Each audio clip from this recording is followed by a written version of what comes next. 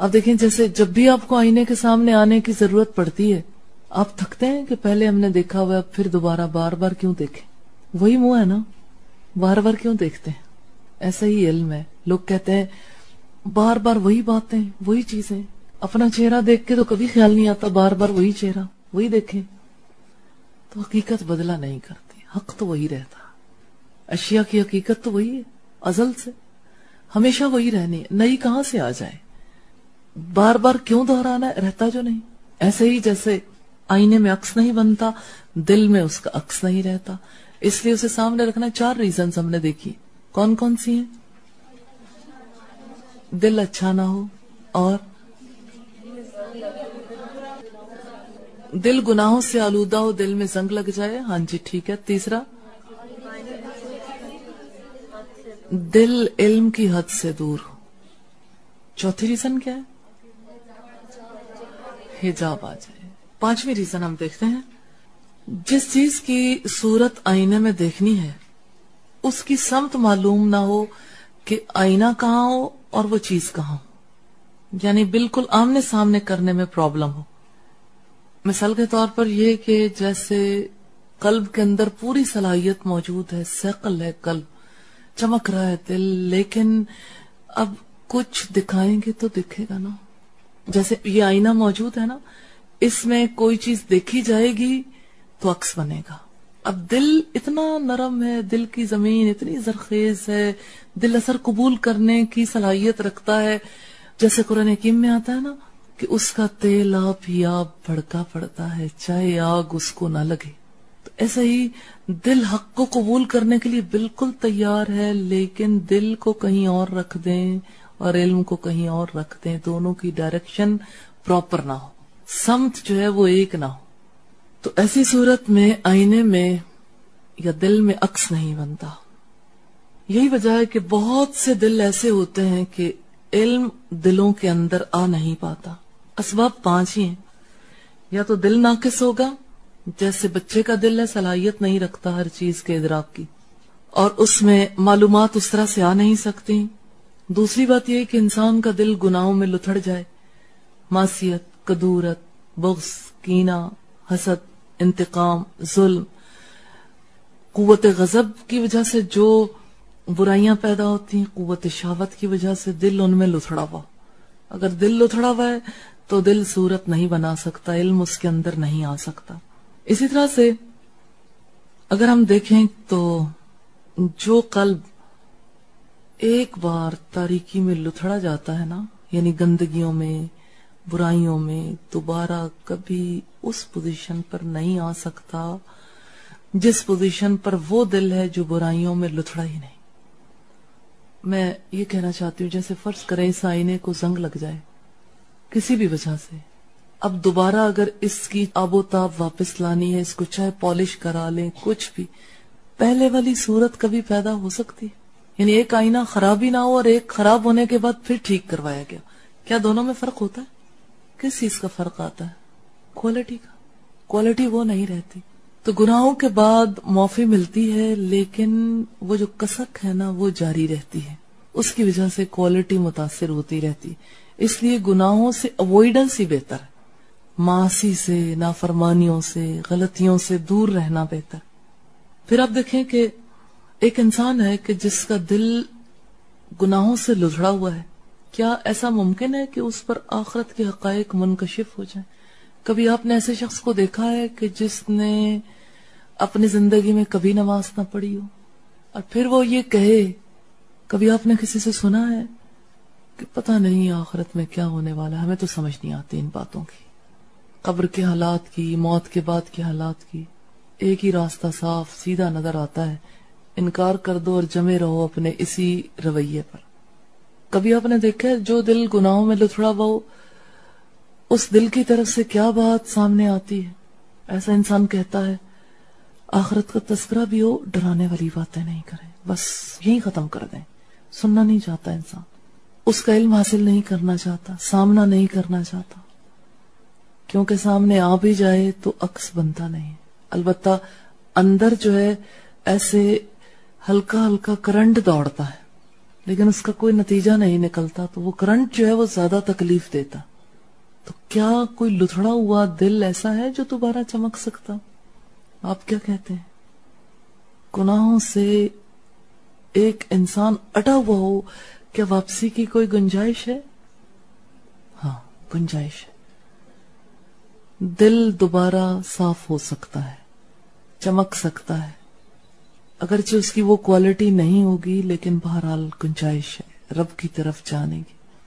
آپ کو یاد ہوگا ہم نے پہلے بات کی تھی کہ حضرت ابو ہریرہ رضی اللہ تعالیٰ عنہ کے پاس ایک خاتون آئی عشاء کی نماز کے بعد، انتہائی حسین خاتون، اور انہوں نے کہا کہ میں نے زنا کیا، میرا ناجائز بچہ پیدا ہوا، میں نے اس کا گلا گھونٹا، مار ڈالا، بتاؤ میرے لیے کوئی گنجائش ہے، معافی مل سکتی ہے؟ حضرت ابو ہریرہ نے کہا قاتلہ اور پھر زانیہ، قاتلہ بھی ہو زانیہ بھی ہو، معافی کیسے ملے، کبیرہ گناہ کی.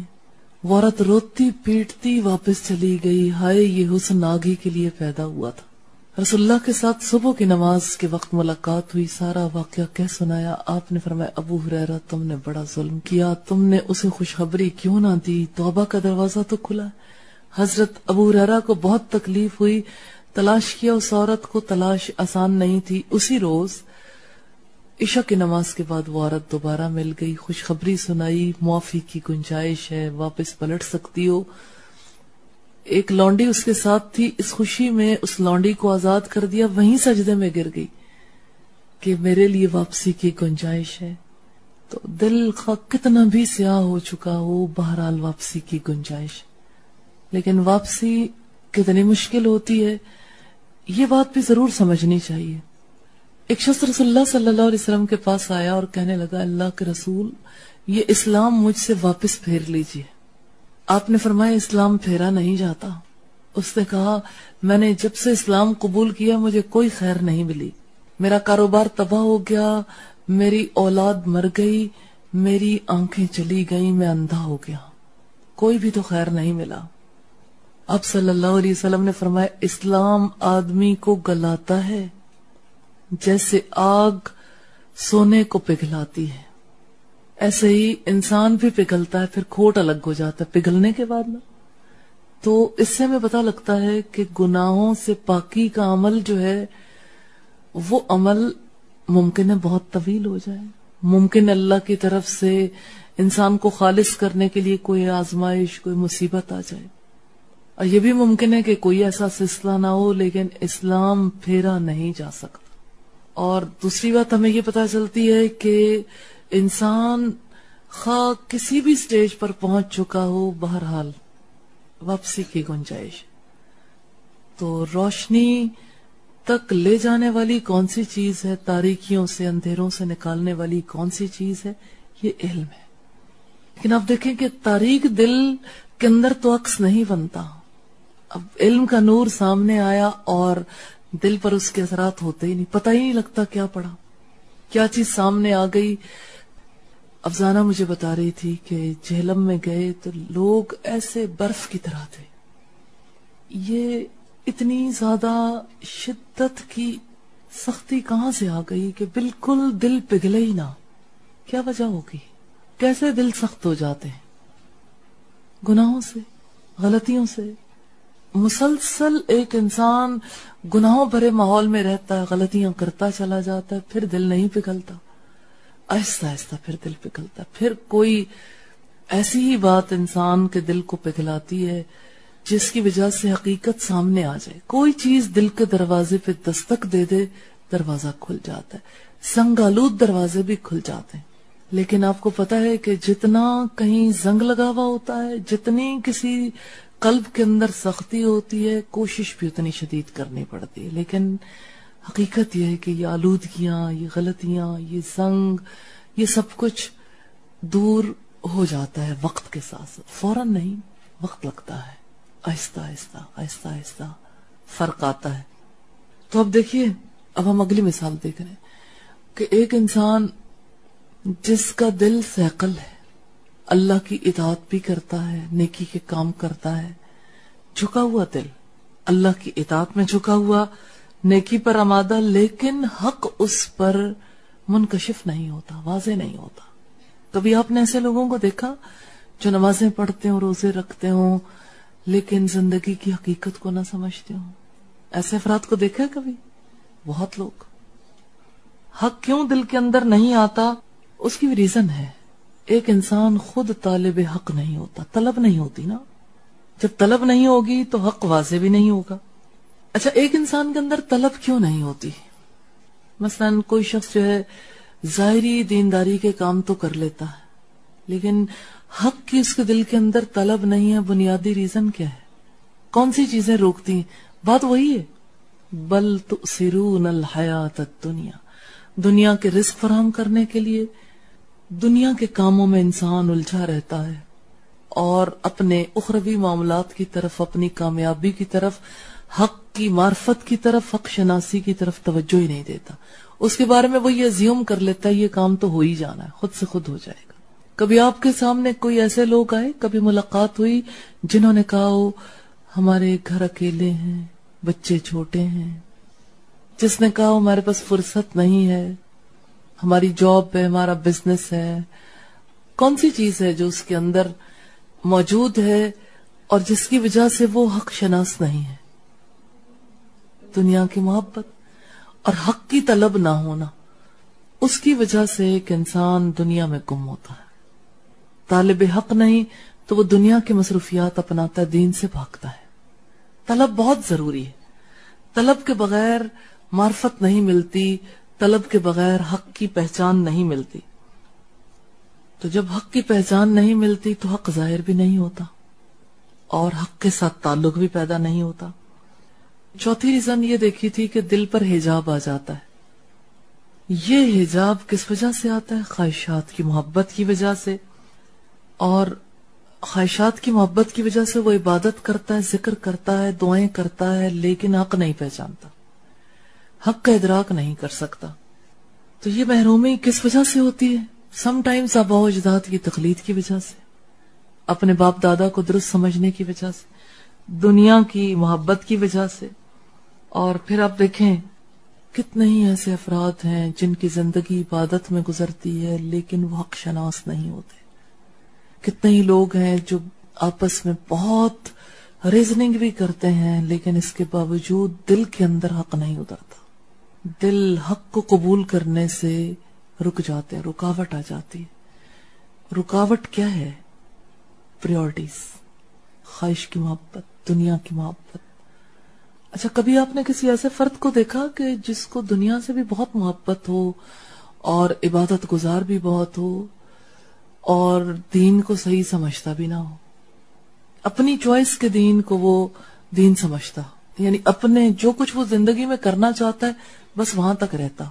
مجھے ایک فیملی کے بارے میں پتا چلا کہ ان کا طریقہ کار یہ، اللہ کی راہ میں مال بھی خرچ کرتے ہیں، عبادت بھی بھرپور کرتے ہیں، ذکر اذکار بھی، دینی مجلسیں بھی کرا لیتے ہیں، اور اپنے گھروں کے اندر ایسی خواتین کو بھی بلواتے ہیں، مردوں کو بھی، کہ جو مستقل قرآن پڑھتے رہیں، گھر بیٹھے قرآن کی تلاوت کریں، قرآن پر قرآن ختم ہو رہے. پہ ایسے افراد کو رکھا ہوا ہے جو مستقل پڑھتے چلے جائیں. اور قرآن کے ساتھ تعلق اتنا ہے کہ ٹھیک ہے، یعنی اس سے برکت مل جائے، کبھی اس کی کوئی بات چلو چھوٹی موٹی سمجھ آ جائے تو تب بھی کوئی بات نہیں، لیکن ایک سعادت اور برکت سمجھتے ہیں، زندگی کی کتاب نہیں سمجھتے. کبھی آپ کی ایسے کسی فرد سے ملاقات ہوئی کہ جو اللہ کے دیے ہوئے علم کو ضروری خیال نہ کرتا ہو، فقط عبادت کو ضروری خیال کرتا اور دنیا کی محبت میں گم ہو؟ کتنے % لوگ دنیا میں ایسے رہتے ہیں؟ 99%، اس سے بھی زیادہ تقریباً لوگ تو ایسے ہی ہیں، عبادت بھی کر لی، دنیا میں بھی گم ہو گئے اور حق کا پتہ بھی نہیں چلا، اس لیے کہ علم کو ضروری خیال نہیں کیا. علم ہی تو دراصل دل کو روشن کرتا ہے، علم کی وجہ سے ہی تو رویے بدلتے ہیں، علم ہی کی وجہ سے تو اللہ کے یہاں عزت ملتی ہے، علم ہی کی وجہ سے دنیا میں مسلمانوں کو اقتدار ملا تھا، علم کی وجہ سے ہی تو دنیا میں چینج آتی. ریولوشن جو ہے نا ہمیشہ علم کی وجہ سے آتا ہے، قلب کے اندر بھی اور دنیا کے اندر بھی. انقلاب کا ذریعہ علم ہے. تو یوں ہم دیکھتے ہیں کہ دل حقیقت کا ادراک اس وقت کرتا ہے جب حقیقت سامنے ہو، جب اس حقیقت کا انسان علم حاصل کرے. تو اب دیکھیے کہ کچھ ایسے اسباب ہیں جس کی وجہ سے ایک انسان حقیقت کا علم حاصل نہیں کر سکتا. 4 اسباب ہم نے اب تک دیکھے. 5واں سبب وہی ہے جو پہلے میں نے ذکر کیا. جیسے پیچھے کوئی چیز ہے، جیسے ہماری گدی، اور سامنے ہم نے آئینہ رکھا، نہیں نظر آئے، پیچھے رکھا نہیں، لیکن دوسرا آئینہ رکھا تو ہمیں وہ گدی نظر آ گئی. تو 5واں سبب کیا ہے؟ دل کے آگے پردہ آنے کا، یا دل حقیقت کا ادراک نہیں کرتا. جس چیز کی صورت دیکھنی ہے اس کی جہت معلوم نہ ہو کہ کہاں سے اس کا صحیح عکس بنے گا. جیسے ہم نے دیکھا کہ گدی کا صحیح عکس اگر ہمیں اس کی جہت کا پتہ نہ چلے تو پیچھے والی چیز دکھائی نہیں دیتی. تو یوں ہمیں پتہ لگتا ہے کہ انسان کو پھر حقیقت کی معرفت کے لیے مشکلات پیش آتی ہیں. 5 طرح کی مشکلات ہیں. نمبر 1، قلب اچھا نہیں. نمبر 2، دل گناہوں میں آلودہ ہو. نمبر 3، معلومات آئینے کی حد سے دور ہو، یعنی دل کو وہ علم نصیب نہ ہو رہا، دل اس رینج میں نہ آتا. مثلا لوگ اپنے آپ کو بچا بچا کے گھر رکھتے ہیں، رینج سے باہر چلے گئے نا کہ گھر بیٹھو، وہاں جانے کی ضرورت نہیں جہاں علم سکھایا جاتا. نتیجہ کیا نکلتا ہے؟ حقیقت کا ادراک نہیں ہوتا، آخرت کا وہ تصور قائم نہیں ہوتا، اللہ کی ذات کی حقیقت کا پتہ نہیں چلتا، اور زندگی نہیں بدلتی، زندگی کو صحیح رخ نہیں ملتا، وہ چینج نہیں آتی نا. ہم آج کہتے ہیں کہ صحابہ کرام جیسا ایمان ہمیں نصیب ہو جائے. تو صحابہ کرام کو تو ایمان ملا تھا علم سے، ان کا دل روشن ہو گیا تھا نا. آج بھی دل روشن ہوں گے تو ویسا ہی انقلاب آئے گا، زندگی میں بھی اور معاشرے میں بھی. اب دیکھیں پہلے پارے کے اختتام پر رب العزت کہتے ہیں اگر تم بھی اسی طرح سے ایمان لاؤ جیسے وہ ایمان لائے تھے صحابہ کرام تو پھر تم ہدایت پاؤ گے. تو وہ ایمان کیسے لائے تھے؟ انہوں نے دلوں کو روشن کیا تھا، ہمیشہ اس کا تذکرہ، اس کی بات، اس کا ذکر دل کے اندر رکھا، جس کی وجہ سے دل کے اندر چینج آئی. آج بھی دل کے اندر تبدیلی تبھی آئے گی جب علم کو مستقل حاصل کرتے رہیں گے، رینج سے دور نہیں جائیں گے، ود ان رینج رہیں گے، اور اپنے لیے مستقل یہ سلسلہ لازم کر لیں گے، پھر دل روشن ہوگا انشاءاللہ تعالی. تو اب دیکھیں کہ اس زندگی میں انسان کو فقط عبادت کی ضرورت نہیں، عبادت سے زیادہ بڑی ضرورت کس چیز کی ہے؟ حق کی معرفت کی. علم تو وہ معرفت دیتا ہے نا، اللہ کی ذات کی معرفت. یہ پہچان جو ہے نا، یہ سب سے بڑی چیز ہے. اس پہچان کے لیے انسان نے اپنی عقل کو استعمال کرنا تھا، اپنے اختیار کو، شعور کو استعمال کرنا تھا.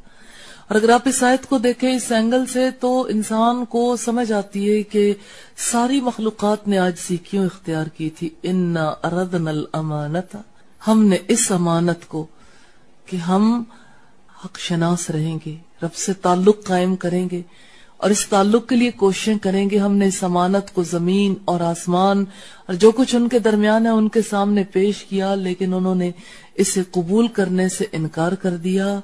انسان نے اسے اٹھا لیا، اور انسان بڑا ہی نادان اور بڑا ہی ظالم ہے. واقعی یہ سب سے مشکل کام ہے کہ انسان اپنے شعور سے اپنے رب کو پہچان جائے. جانور بے شعوری سے پہچانتا ہے نا، پہاڑ، دوسری مخلوقات، ان کے اندر بلٹ ان پروگرام ہے. انسان نے ایکسٹرنل پروگرام سے دل روشن کرنے کے سلسلے کو قبول کر لیا.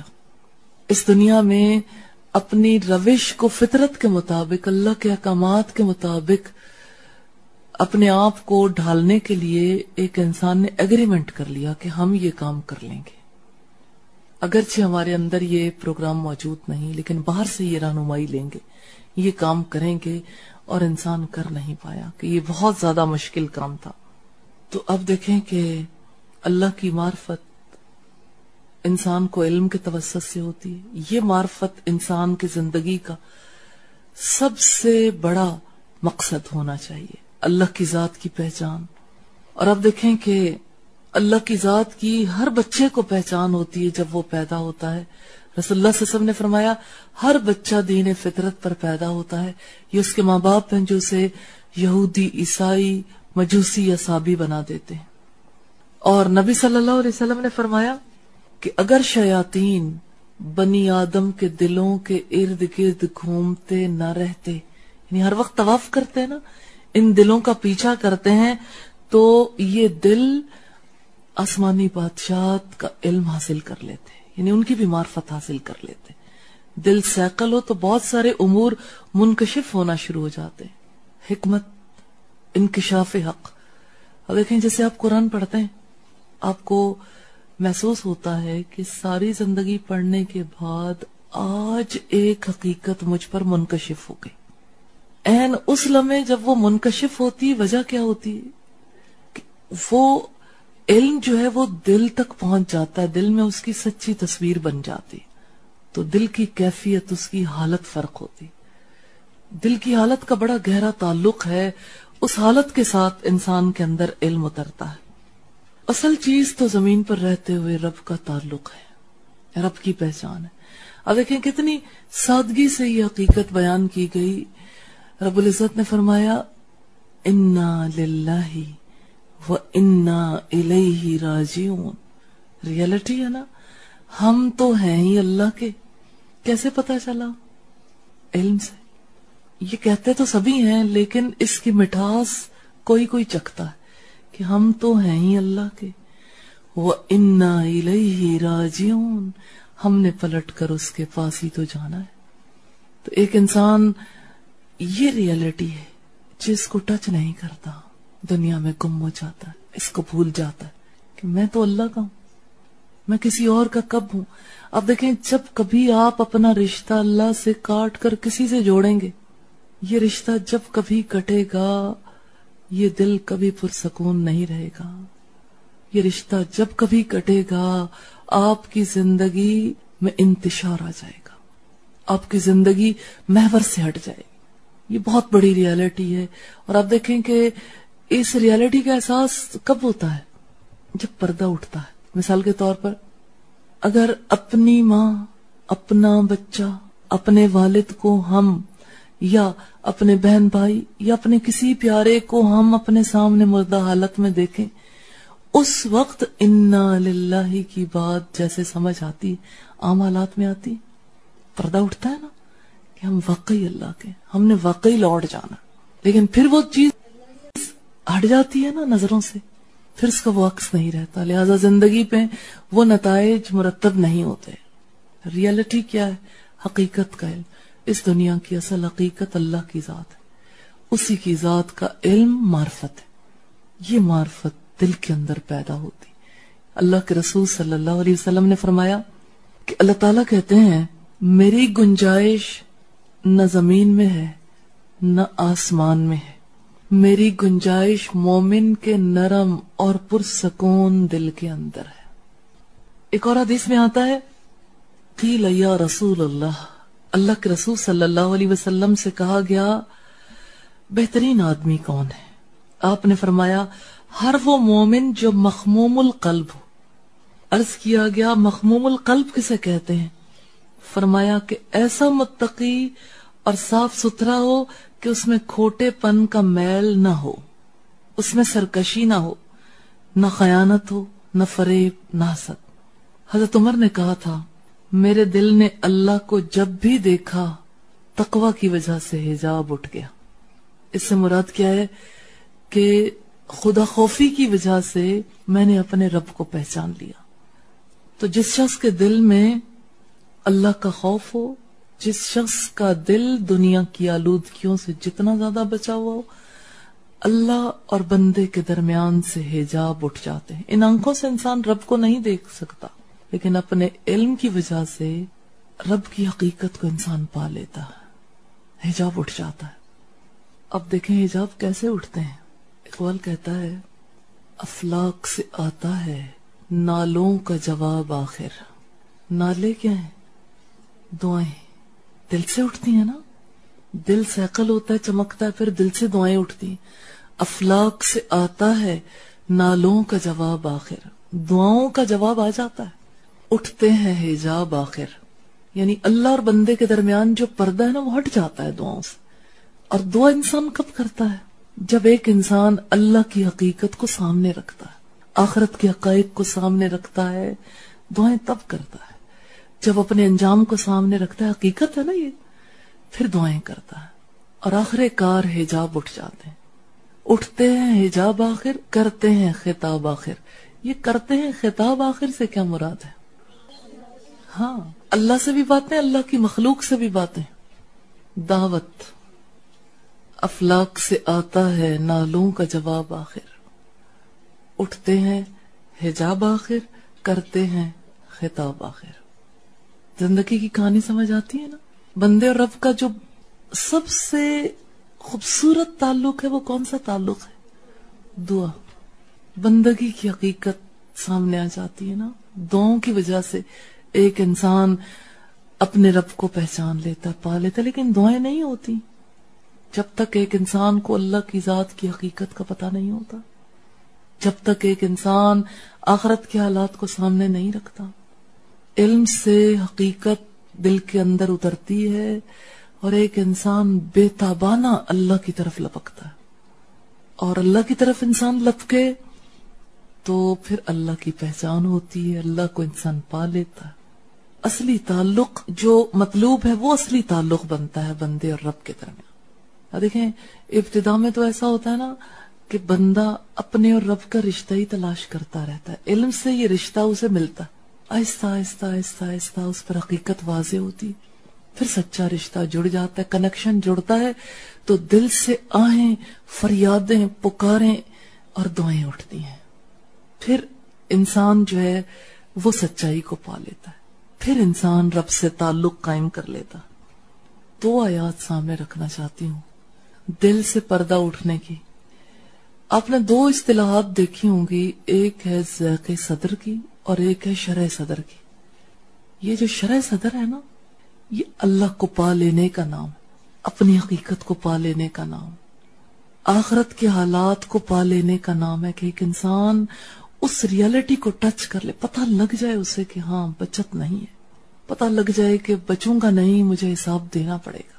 تو رب العزت کہتے ہیں فَمَن يُرِدِ اللَّهُ، پھر جس کے لیے اللہ تعالیٰ ارادہ کرتا ہے، ان یہدیہ، کہ اس کو ہدایت دے، یشرح صدرہ للاسلام، اس کے سینے کو اسلام کے لیے کھول دیتا۔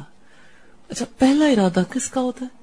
انسان کا، پھر انسان کی ایفرٹ ہوتی، پھر اللہ ارادہ کر لیتا ہے کہ ہاں اس کے سینے کو اسلام کے لیے کھول دینا۔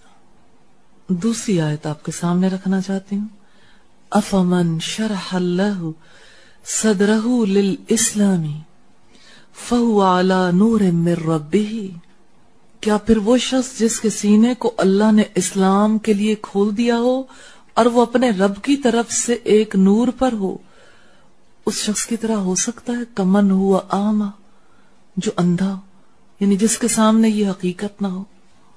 تو یوں ہمیں پتہ لگتا ہے کہ اس کے لیے اسلام کا دروازہ کھلتا ہے جو اسلام کا علم حاصل کرتا ہے، جو اس علم کو ہمیشہ اپنے قلب کے سامنے رکھتا ہے، جو کبھی اس علم کو پھیکا نہیں پڑنے دیتا۔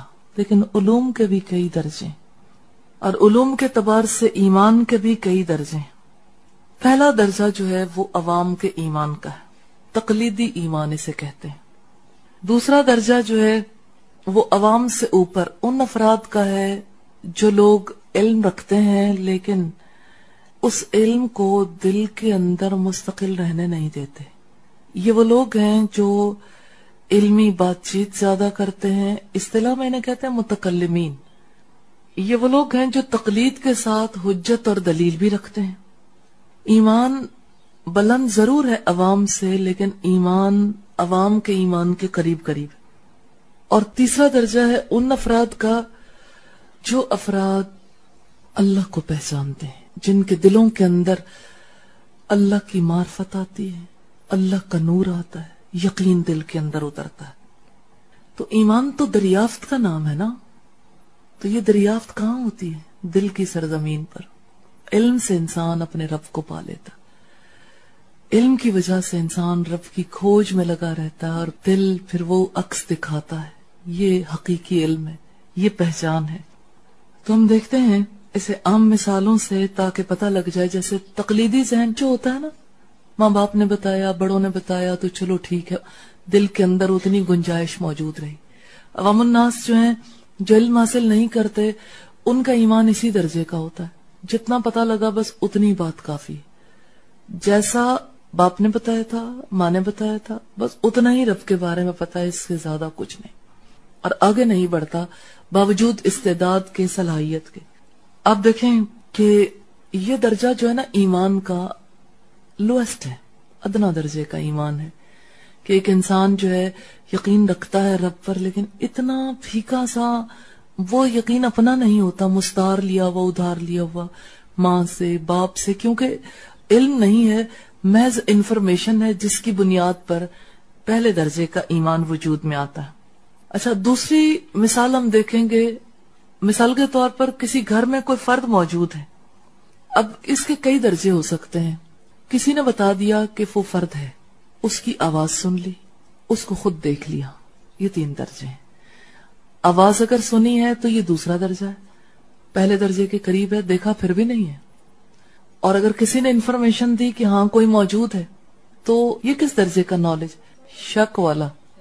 ہو سکتا ہے کوئی نہ ہی ہو, کسی نے جو انفارمیشن دی کوئی اندر موجود ہے, لیکن پتا چلے کہ کسی وقت پہ کوئی اٹھ کے چلا گیا, پتا ہی نہیں کوئی ہے نہیں ہے, کسی کے علم پر بھروسہ کر لیا. مثلا کسی بچے نے باہر آ کے کہہ دیا کہ پاپا گھر پہ نہیں ہے, اور پاپا صاحب گھر میں بیٹھے, لیکن آپ نے اس کی انفارمیشن پر یقین کر لیا. ایسا ہی یقین ہوتا ہے ان افراد کا جو ماں باپ یا آباء و اجداد کے دیے ہوئے علم کی وجہ سے مسلمان رہتے. کسی کا دیا ہوا علم, یہ فرسٹ ہینڈ نالج نہیں ہے. دوسرا درجہ کون سا ہے کہ ایک انسان جیسے کسی گھر کے اندر خود چلا جائے اور گھر کے اندر جا کے آواز سن لی, تو آواز سننے کی وجہ سے انفارمیشن کے مقابلے میں تو یہ اونچا درجہ ہے, لیکن ابھی بھی حق تک پہنچے نہیں, دیکھا نہیں ہے. اور تیسرا درجہ جو یقین کرنے والوں کا ہے, اللہ کو پہچاننے والوں کا ہے, وہ ایسا ہی ہے جیسے کوئی شخص گھر کے اندر گیا اور خود جا کے بنفس نفیس ملاقات کر لی, بات بھی کی, بات سنی, دیکھا, اب یقین ہے. یہ علم کے درجات بھی ہیں, یہ ایمان کے درجات بھی ہیں. ایمان انہی 3 درجوں کا ہے. تو تیسرا طریقہ جو ہے وہ زیادہ بہتر ہے یا پہلا طریقہ بہتر ہے؟ تو آپ کس درجے کا ایمان چاہتے ہیں؟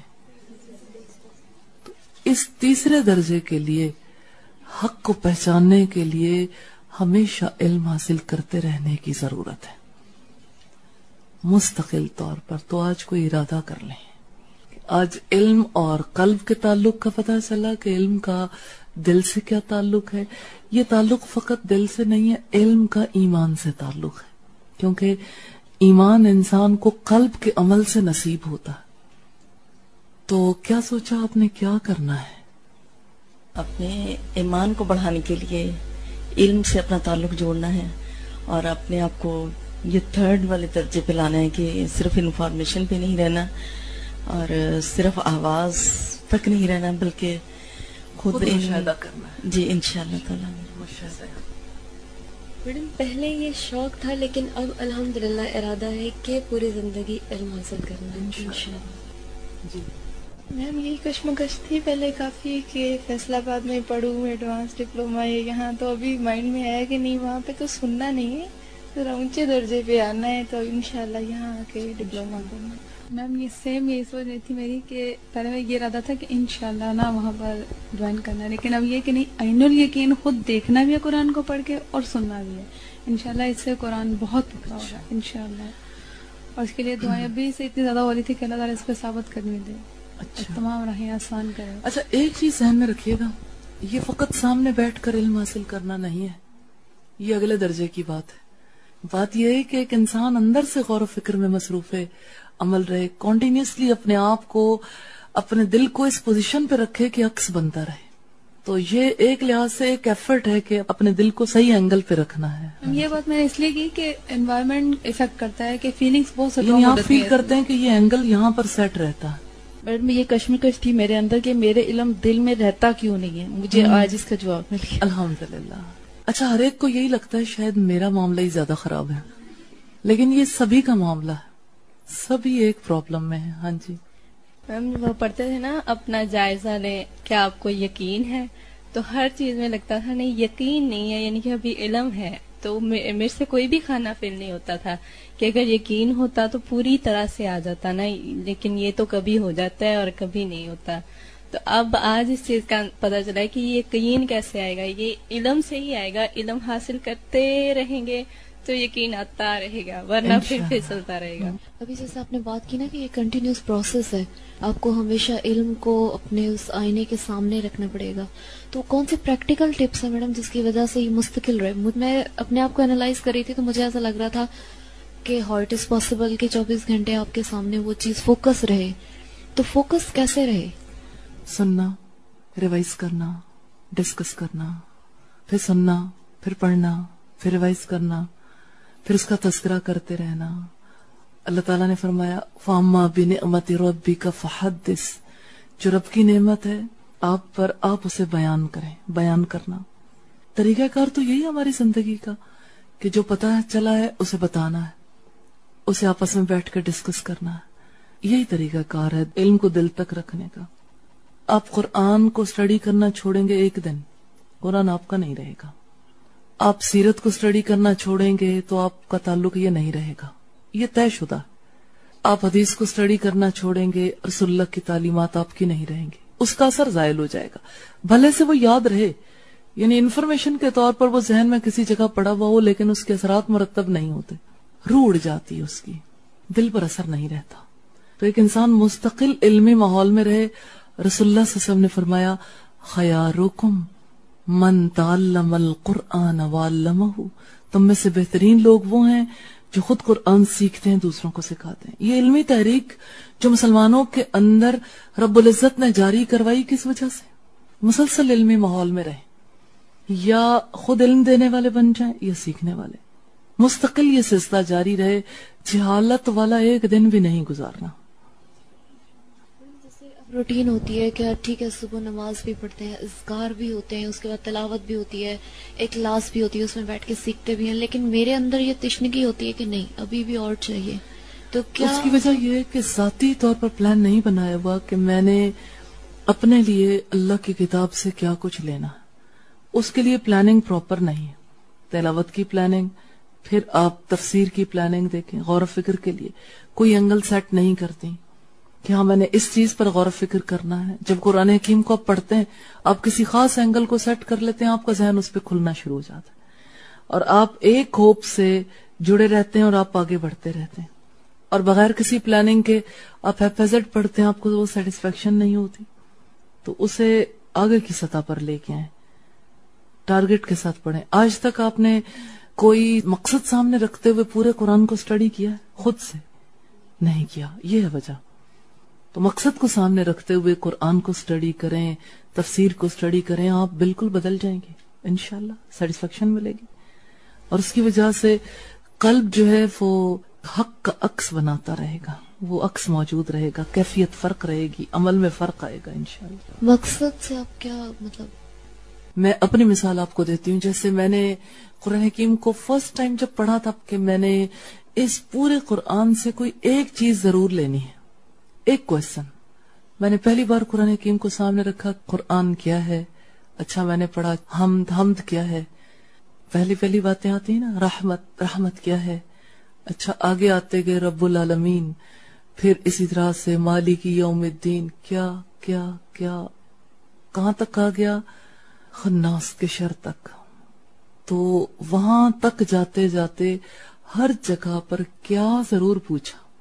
پھر آپ دیکھیں کہ ایک دفعہ میں نے پورا قرآن پڑھا، کیوں؟ ایک بار ہم نے رکھا تھا اہدنا الصراط المستقیم، تو ہر جگہ پر پھر وہی چیز جھلکتی تھی. ایک بار ہم نے یہ سامنے رکھا تھا لا یستوی اصحاب النار و اصحاب الجنہ، کہ جنت میں جانے والے اور دوزخ میں جانے والے برابر نہیں ہو سکتے صفات کے لحاظ سے. تو آپ دیکھیں ہر آیت وہ فیصلہ کرتی ہوئی پھر نظر آنے لگتی. پھر اسی طرح سے پچھلا جب تعلیم القرآن تھا اس کو پڑھتے ہوئے کون سا خاص اینگل آپ نے فیل کیا؟ پھر اس دفعہ کیا اینگل سامنے ہوگا؟ تعلق بالرسول. 2-3 خاص اینگل ہیں جو اس دفعہ کے تعلیم القرآن میں ایڈڈ ہے. تو جس وقت انسان خاص اینگل کے تحت سٹڈی کرتا ہے تو پھر اس کو سیٹسفیکشن نصیب ہوتی, پھر وہاں سے حق کھلنا شروع ہو جاتا ہے. تو آپ حق کو کھولنے کے لیے کوئی چیز تو سامنے رکھیں کہ ہاں آپ کے اندر طلب ہو, یہ چیز میں نے پانی ہے, جو چاہیے, جس چیز کی طلب ہے, تڑپ ہے, پیاس ہے, اس کو سامنے رکھ کے آپ قرآن کو پڑھنا شروع کریں, آپ پر حق منکشف ہونا شروع ہو جائے گا انشاءاللہ. انکشاف حق تو ایسا ہی ہوتا ہے. ہاں جی میڈم, ہم تو یہاں ہاسٹل میں رہ کر باقاعدہ سیکھ رہے ہیں, مگر جو لوگ شادی شدہ گھروں میں ہیں وہ کس طرح سے باقاعدہ سیکھیں, پریکٹیکل ویز بتا دیں کیسے قائل کیا جائے. ایسا ہے کہ شادی کو علم کی موت کا نام نہیں ہے, نہ ہی شادی شدہ افراد کو حق کی معرفت کا حاصل کرنا منع ہے. ان کے لیے بھی ویسا ہی ضروری ہے جیسے غیر شادی شدہ لوگوں کے لیے. اب آپ دیکھیں اس کے اندر ایک بات جھلکتی ہے کہ شادی شدہ لوگ کیسے کر سکتے ہیں. تو شادی شدہ لوگوں نے بھی جان دینی, چاہے 100 بچے پیدا کر لیں پھر بھی جانا ہی جانا ہے, چاہے اربوں کا بزنس کر لیں پھر بھی جانا ہے. تو جب ریالٹی یہی ہے, رہنا نہیں ہے, جانا ہے, تو جانے کی تیاری کرنی. اور پہلی تیاری حق شناسی, اور حق شناسی کے لیے علم کی ضرورت ہے. تو جب ایک انسان نیڈ انالیسس کرتا ہے تو اس کے لیے ضرور ایفرٹ کرتا ہے. تو جیسے آپ وقت نکالتے ہیں, سبھی کو وقت نکالنا چاہیے. آپ یہ دیکھیں کہ میں شادی شدہ نہیں ہوں, میرے بچے ہیں, میرا گھر ہے, میں یہاں کیسے ہوں؟ اگر میں ہو سکتی ہوں تو باقی بھی ہو سکتے ہیں. یعنی یہ تو طلب پر ڈیپینڈ کرتا ہے نا کہ آپ کے اندر کتنی طلب جاگ گئی ہے, آپ نے ریالٹی کو کتنا سمجھ لیا. جتنا انسان کو سمجھ آ جاتی ہے اتنا ہی انسان کی ایفرٹس کا رخ بھی بدل جاتا ہے. مجھے لگتا ہے میرا تو ذہن ہی خراب ہے. ایسے لگتا ہے عمر کے 15-16 سال پڑھتے رہے, پھر اب علم بھی حاصل کر رہے ہیں, تو کیا ساری زندگی ایک ہی کام ہے, گھر میں کب رہیں گے؟ اصل میں غور و فکر نہ کرنے کی وجہ سے یہ سوال سامنے آیا نا. جیسے عقل سے انسان کام نہیں لیتا, اسے لگتا ہے کہ جیسے بس علم حاصل کرنے کا ایک ہی وے ہے, گھر چھوڑ کر یہاں بیٹھ جائیں.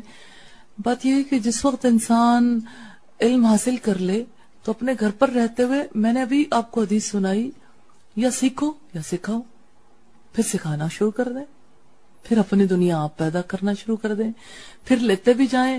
یہ جیسے مہینے میں ایک دفعہ انسان آتا ہے, 2 دن 3 دن کے لیے آ گیا, پھر اسی طرح سے پھر اپنے علاقے میں رہے, پھر کام کیا, پھر اسی طرح سے جتنی ضرورت محسوس ہوئی اتنا ساتھ ساتھ کوشش کرتے رہے, اور ساتھ ساتھ آگے ٹرانسفر کرتے. ٹرانسفر کرنے سے طلب بہت بڑھتی, انسان کو سمجھ لگ جاتی ہے میں کتنے پانی میں ہوں.